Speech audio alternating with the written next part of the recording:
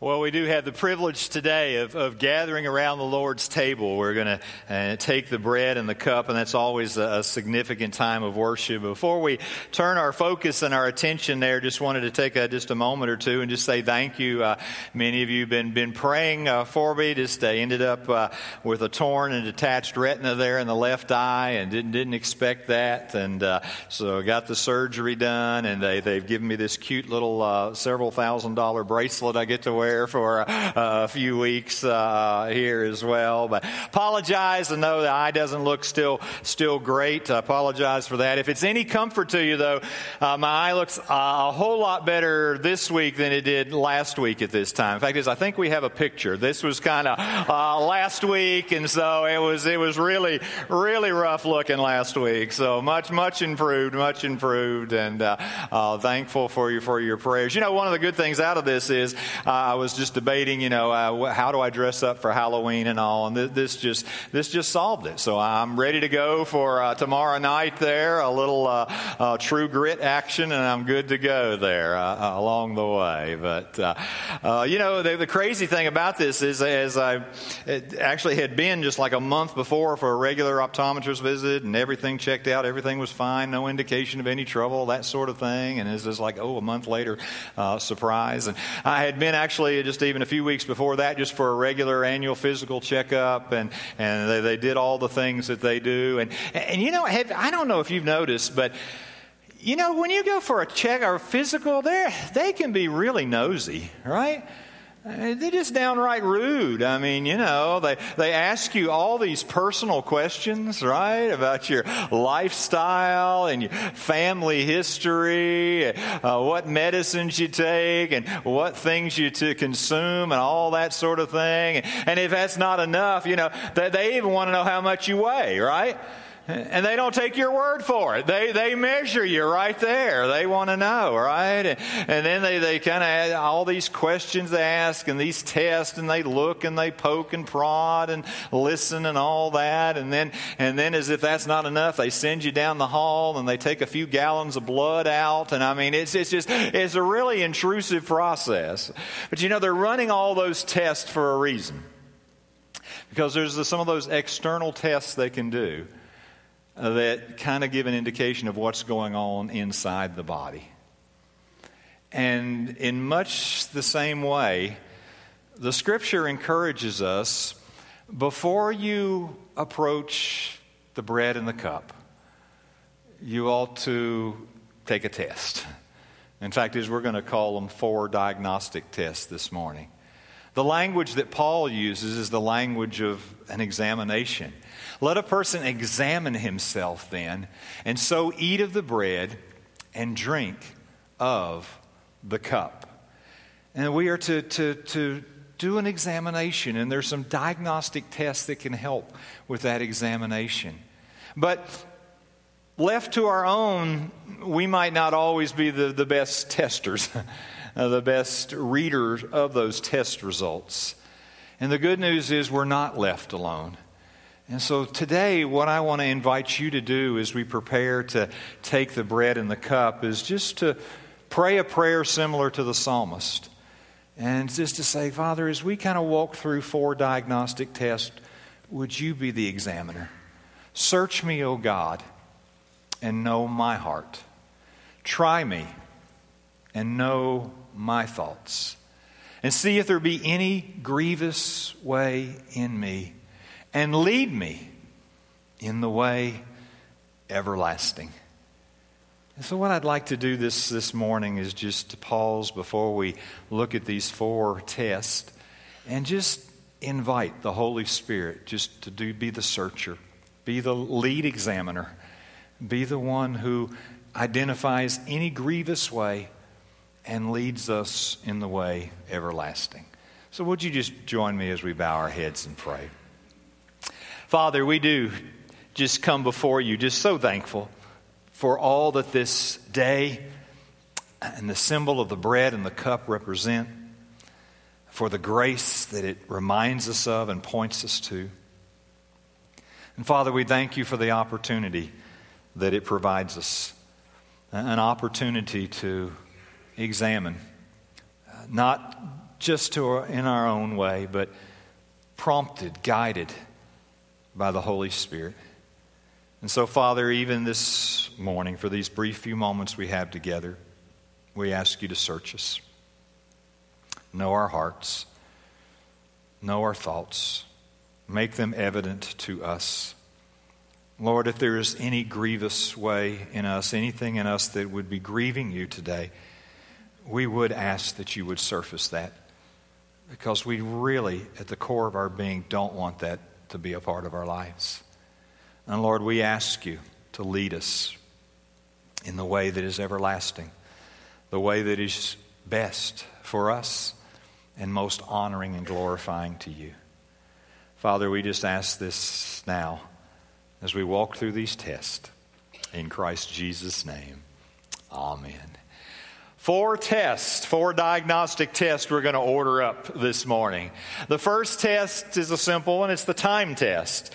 The time test. The time test has to do with the reality of time and how we use it. Scripture says, for everything there is a season and a time for every matter under heaven. There are seasons of our life. There are things that maybe you give more focus to and more time and more energy to at one season of your life, and different at different seasons of your life. There are ebbs and flows. There are seasons that are predictable. There are seasons that you don't see coming that take you by surprise. But there are seasons of our life.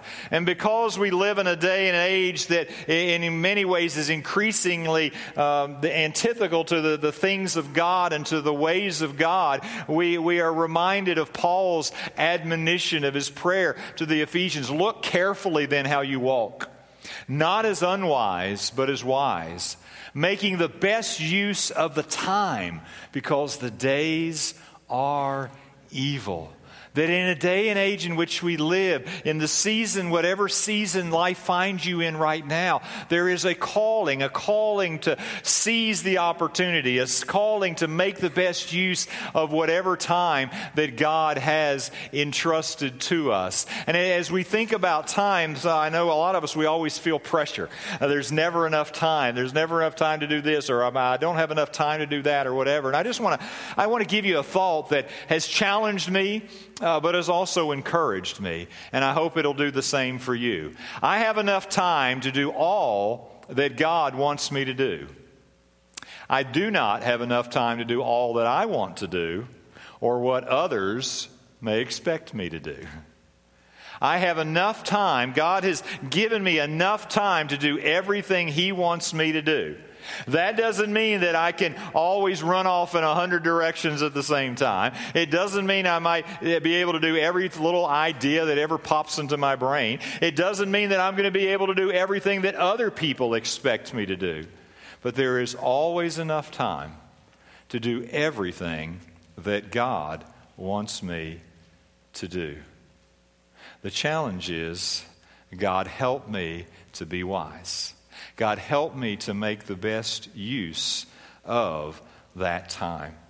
We talk about giving our life to Christ, or surrendering to the Lordship of Christ, or whatever language or terminology maybe you know or use. But when I give my life to Christ, I really am giving my time to Him, right? Because that's where I live life, in these compartments of time. Whether you think about it as minutes or hours or days or weeks, months, years, whatever it is, I have these compartments of time where I live my life. And if I'm going to give my life to Christ, it's because I'm giving Him my time, my use of time. And what I find when I begin to look at the time test is, the time test, where I spend my time, tells me what I value. It tells me what's important to me. It tells me the things that regardless of what I might talk about in a Bible study or when I'm philosophizing with friends, what I spend my time on reveals what I really care about. There are some things that some of you don't spend any time on at all. Because you just don't care, right? Some of you are big sports fans, so you had your favorite team was playing yesterday, and maybe you went to the game, or you watched it on TV, you stayed up late, or whatever it was, because it mattered to you. There are other folks that are going to be in and out of this room that they don't care at all about that. And they did not build any part of their schedule around watching a game yesterday because it didn't matter to them. I'm not saying one's right and one's wrong. I'm just saying it was a different value system. And so the time test tells me I need to look. Holy Spirit, I need you to help me to look. How did I spend the last 7 days? How about the last 7 weeks? What's risen to the surface in that time? We all have life responsibilities, job and house and family, all those things that you got to take care of. But right in those margins where I get to exercise discretion, where do I invest time? Where do I find myself tending to drift time-wise along the way? That begins to reveal to me something about what I value, what I love, what is most important to me. Because we tend to find time for what we want to find time for in the end, do we not? The time test is one of the ways that I can begin to understand what's really going on inside my heart, what I really value, what I really care about, what really matters to me. I spend time around those things that really matter to me. The first test is the time test. What might the Holy Spirit be stirring in you as you think about giving your time to various things? There's a second diagnostic test that I'll just encourage you to engage in this morning, and that is the treasure test. The treasure test.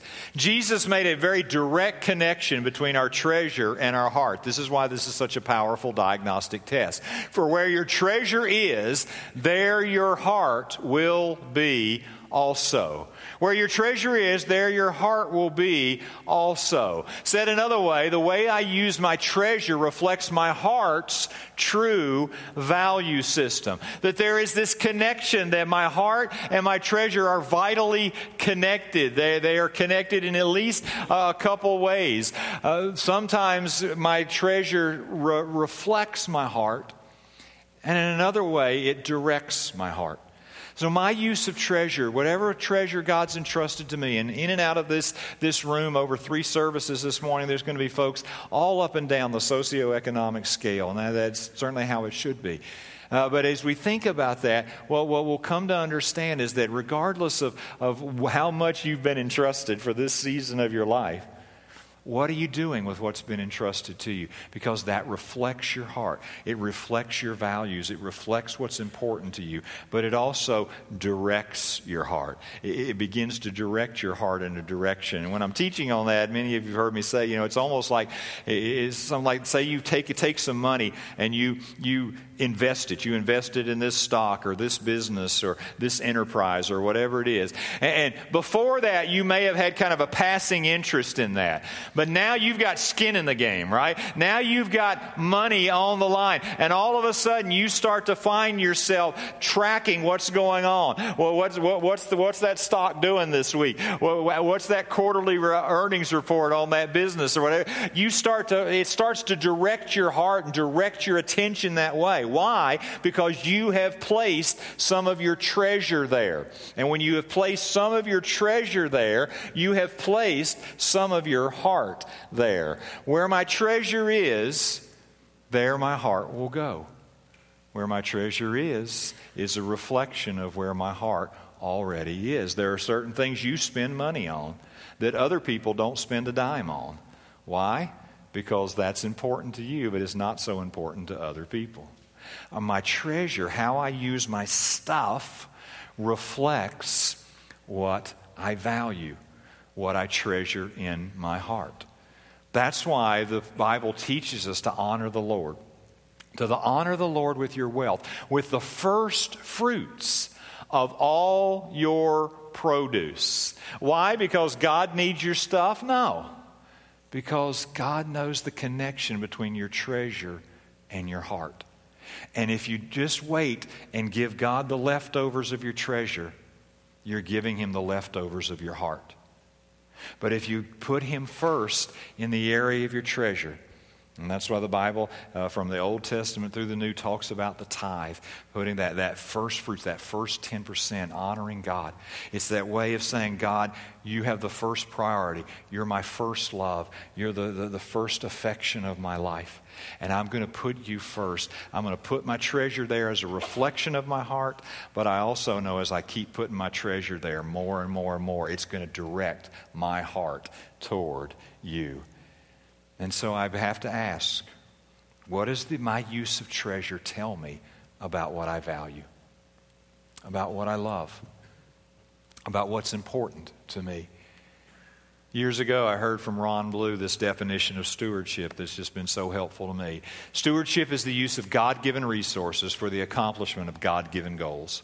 It's the use of God-given resources for the accomplishment of God-given goals. Now, that certainly includes financial resources, but it includes all other resources, our time, talents, energy, focus, abilities. All of those things we bring to bear. We bring those to bear, and hopefully in the pursuit of God-given goals. It's the use of God-given resources, including our financial resources, for the accomplishment of God-given goals. And so I just ask you as you begin to think about these tests, and again, remember, we're asking the Holy Spirit, Lord, you be the great physician here, you be the doctor, you be the diagnoser here. What does the time test tell me about my heart, about my values, about what really matters to me? What does the treasure test tell me about the affections of my heart, about that which has gripped me to the core of my being and really directs my life?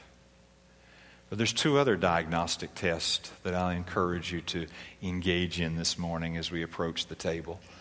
And the third test is the thought test. The thought test. And again, Jesus in the New Testament makes this connection between thoughts and our heart. Look how Proverbs says, "For as he thinketh in his heart, so is he." That there is this dynamic connection between our thoughts and our heart, that our meditations, our focus along the way. Said another way, the thoughts that I choose to dwell on reveal much about the true condition of my heart. And reveal much about the true condition of my heart. Now, please hear me. And the intentional word there is dwell on, okay? We live in a world where we get bombarded by messages all the time. And in the course of any given day, you may have a wide variety of thoughts. You may have some really weird thoughts. You may have some thoughts that are, this is just wrong. In fact, it's evil. That's not what I'm talking about. We're just bombarded by those messages. You can't necessarily stop all of those messages or all of those thoughts. But you can choose which of those messages you're going to dwell on. What are you going to focus your thinking on? What are you going to focus your thoughts on? Maybe you've heard that old expression. It's been attributed to Martin Luther along with others along the way, but it goes something like this. You can't stop the birds of the air from flying over your head, but you can stop them from building a nest in your hair, right? And that's kind of how it is with thoughts. You can't stop every thought that you're going to get bombarded with or is going to pop up, or something just comes racing up from your past and you just think about it again. You've never hadn't thought about it for years or whatever. You can't totally eliminate those. But what you can choose is, what am I going to let build a nest? What am I going to dwell on? What am I going to focus my thoughts on? In those moments when my mind has some bandwidth to wander, where does it tend to wander? What are the thoughts that tend to occupy those moments? I realize sometimes you're at work, or you're in this meeting, or you're in this thing, this conversation, your thoughts get focused at least for a while. But in those moments when your mind has a little room to roam, where does it tend to roam? What do you tend to dwell on? Paul knew the importance of our thoughts, and so he urged the Philippians, "Finally, brothers, whatever is true, Whatever is honorable, whatever is just, whatever is pure, whatever is lovely, whatever is commendable, if there's any excellence, if there's anything worthy of praise, think about these things. Choose to dwell on these things. Choose to focus your thoughts on these things. That doesn't mean these are the only thoughts that are ever going to pop into your head, but choose to focus on these things. And while we're thinking about the thought test, let's just go ahead and remind ourselves of that old axiom: input determines output, right? Input determines output. And when it comes to thoughts, what that means is if I am really serious about fixing my thoughts on those things that are true and honorable and just and pure and lovely and commendable and excellent and praiseworthy, if I'm really going to focus my thoughts around those things, then those are the type of things I need to be intentionally having as input into my life. We can't control all the input. We can't control everything we hear or everything we see. I mean, there are images and thoughts and sounds coming at us all the time. But to the extent that you can choose, and we can choose an awful lot, what am I feeding my mind? What am I feeding my mind? Is there an intentionality there? Am I intentionally thinking about what I'm going to feed my mind? Because I can't keep feasting on junk food for the mind and expect to have a good output in my life. And so maybe part of the thought test is not only to ask, where do my thoughts tend to kind of naturally go when they're roaming? What do I tend to think about or dwell on in those unguarded moments? But also, what am I pouring in? What am I intentionally inputting into my life so that I have more and more of that good stuff, that praiseworthy stuff, that true stuff to focus on? That's why we try to encourage in different environments the scripture memorization. It's not so that you can pass a test or impress people that you know 100 verses by heart or whatever, but it gives you something to meditate on. It gives you something to focus your thoughts on. There's something incredibly powerful about focusing our thoughts on the truth of God's Word. The thought test. Where do your thoughts tend to go when they're free to roam? As you think about the last 7 days, as you think about the last month, what have been the inputs that you've been intentionally putting into your life to produce the thoughts that produce the life that you want to live under God? There is the time test. There's the treasure test, the thought test. But one other test we'll order up this morning, and let's call that the talk test. The talk test. And again, as with so many of these other things, as you turn to the New Testament, as you turn to the teachings of Jesus, you find this direct connection between conversation, between talk and our heart. Notice how Jesus talked about it. For out of the abundance of the heart, the mouth speaks. The good person out of his good treasure brings forth good, and the evil person out of his evil treasure brings forth evil. I tell you, on the day of judgment, people will give account for every careless word they speak. For by your words you will be justified, and by your words you will be condemned. Do you get the sense that words matter to God? Do you get the sense that our conversation matters to the Father? And Jesus said not only does it matter as a point of evaluation, but it matters because it reveals something about our heart. Out of the abundance of the heart, the mouth speaks. And so what I begin to reflect on in this test is what my heart is full of, my mouth will easily speak about. What my heart is full of, my mouth will easily speak about. We'll tend to speak about those things that fill our hearts. That's why for some of us who have grandchildren, we can be obnoxious, right? Right? I mean, why? I mean, because them little things start to fill your heart. And I tell you, man, you whip out your phone and you show pictures to friends and total strangers, and you'll talk about them at the drop of a hat because they fill your heart. That's why some of you talk about your hobby. You talk about your favorite sports team. You talk about the new toy that you just got or the latest gadget because it's just you're excited about it. It's kind of filling your heart and your head at that moment. We tend to easily talk about those things that my heart is full of. And so I begin to step back and ask, Father, as I approach the table, what do I easily talk about? What rolls over my lips easily? Because I know and you know some folks that they easily talk about bitterness or unforgiveness.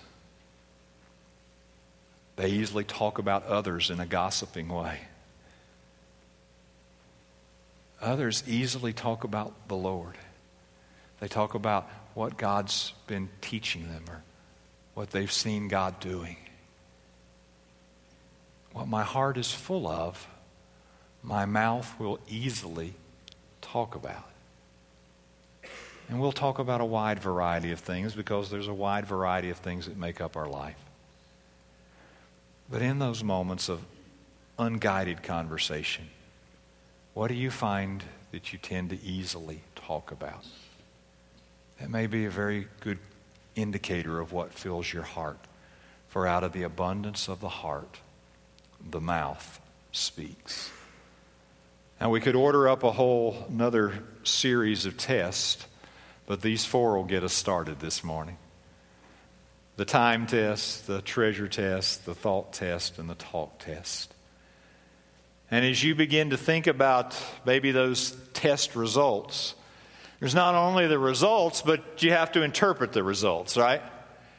And so I just want to give you maybe 3 thoughts, 3 questions that may help as you interpret the results, whatever maybe God might be prompting in you this morning around those diagnostic tests. And the first question is the most fundamental and the most basic of all, and that is, am I truly connected to Jesus Christ?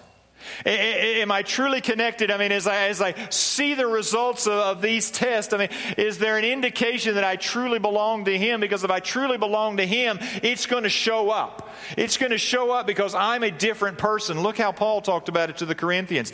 Therefore, if anyone is in Christ, if anyone is truly connected to Christ, he is a new creation. Something is fundamentally different at the core of our being. The old has passed away. Behold, the new has come. All this is from God, who through Christ reconciled us to Himself and gave us the ministry of reconciliation. That is, in Christ Jesus, God was reconciling the world to Himself, not counting their trespasses against them, and entrusting to us the message of reconciliation. Therefore, we are ambassadors for Christ, God making His appeal through us. We implore you, on behalf of Christ, be reconciled to God. For our sake, He made Him to be sin who knew no sin, so that in Him we might become the righteousness of God. That's what we remember when we take the bread and the cup. That the one who knew no sin, the one who deserved no death, the one who was perfect in love and perfect obedience became sin, took on my penalty and yours, so that in Him we might become the righteousness of God. And if I am truly connected to Jesus Christ, what the Bible says is true about me is that I'm a brand new creation. The old has passed away, the new has come. All of this is from God. It's all by grace through Jesus Christ. But there is something fundamentally different at the core of my being. That doesn't mean I'm instantaneously perfect. There's a journey of sanctification. But it means there's a direction in my life. There's a new capacity in my life. And so I ask you, as you begin to think about those test results, am I truly connected to Jesus Christ?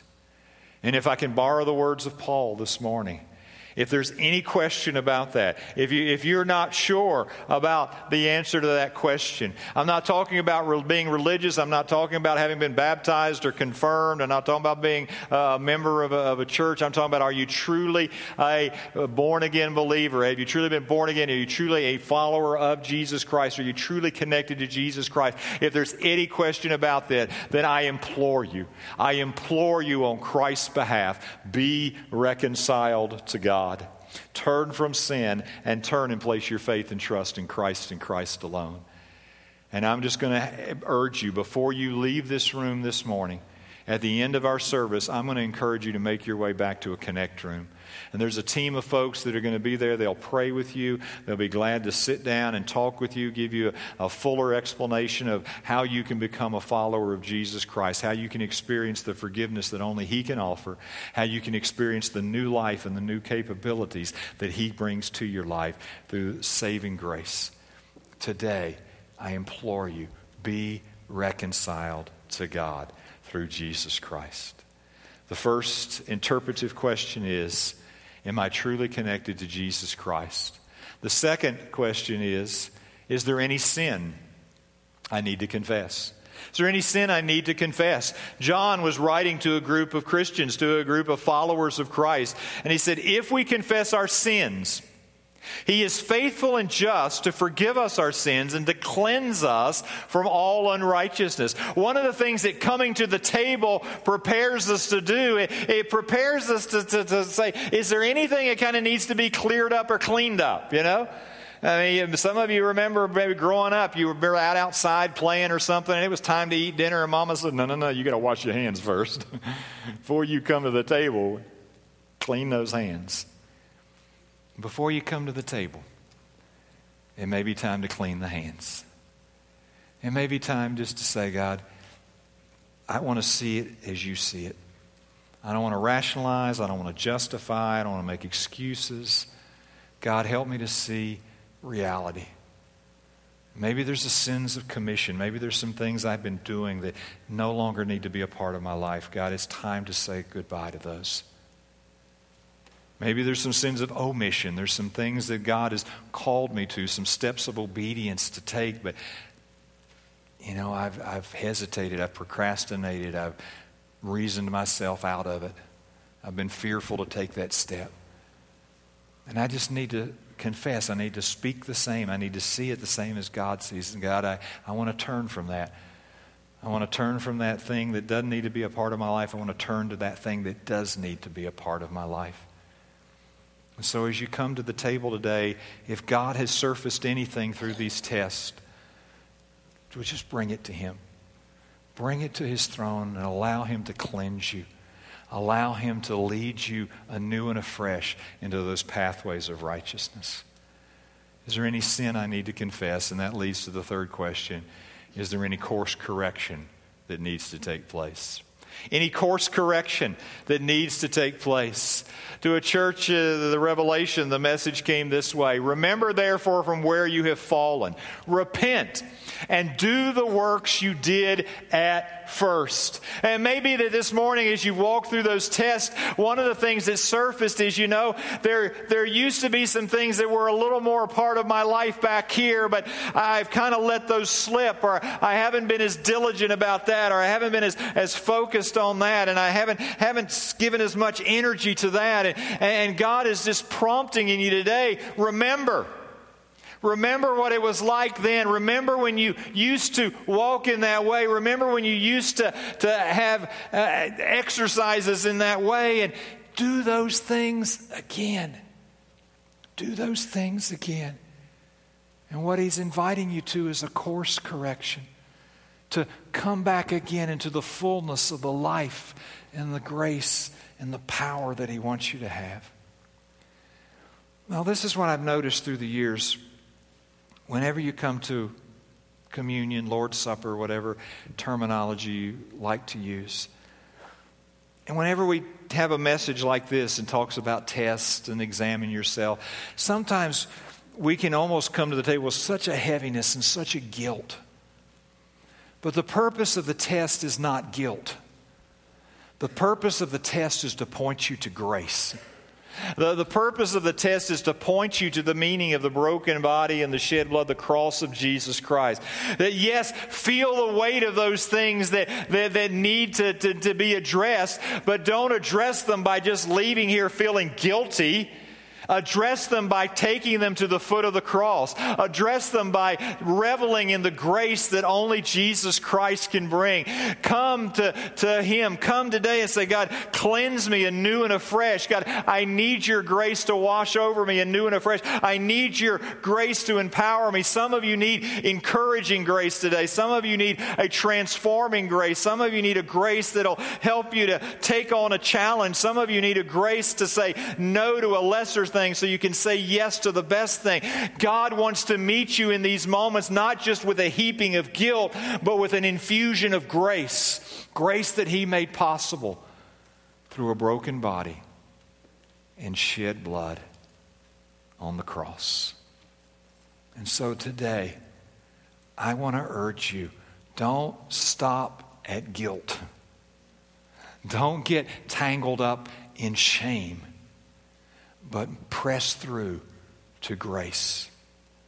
Drop the other stuff, turn from it, repent, and do the works you did at first. That's an invitation of grace. And that's what Christ wants to offer to you today. So as we prepare to take the bread and the cup, I'm going to ask you just to spend just a few moments. I'm going to pray for you, and then I'm just going to ask you just to spend a couple moments, and there's a little section on the back of your note-taking guide. Just encourages you. It's just wide open on purpose today. As I prepare to take the bread and the cup today, what? Maybe there's some things you just need to thank or praise God for. Maybe there's some things you just say, God, I need to adjust this. I need to change this. God, I need your grace in this area of my life today. So I'm just going to pray for you, and then I'm just going to ask you to just spend a few moments just being still in His presence, preparing yourself. Write down some notes, write down some sentences, write down some reflections as you prepare for the bread and the cup. Let's bow our heads together in prayer. Oh, Father, thank you. Thank you that you love us enough to tell us the truth. Thank you, Father, that you are the one who even now is trafficking in truth. Truth not to beat us up, but to lift us up, to build us up into the people, the men and the women, the ones that you desire us to be. And Father, I just ask right now, Lord, as we just take just a couple of moments of reflection, that you would just take these tests. You would take these tests and show us what it says about what's going on inside of us. And then, Lord, help us to take those results and just bring them to you. Bring them to the foot of the cross today to experience your cleansing, healing, empowering, transforming grace. Thank you, Father, that you love us enough to tell us the truth. Thank you, Father, that you love us enough not to leave us there, but to transform us to become more like you. Would you just sit before Him for just a moment more, please?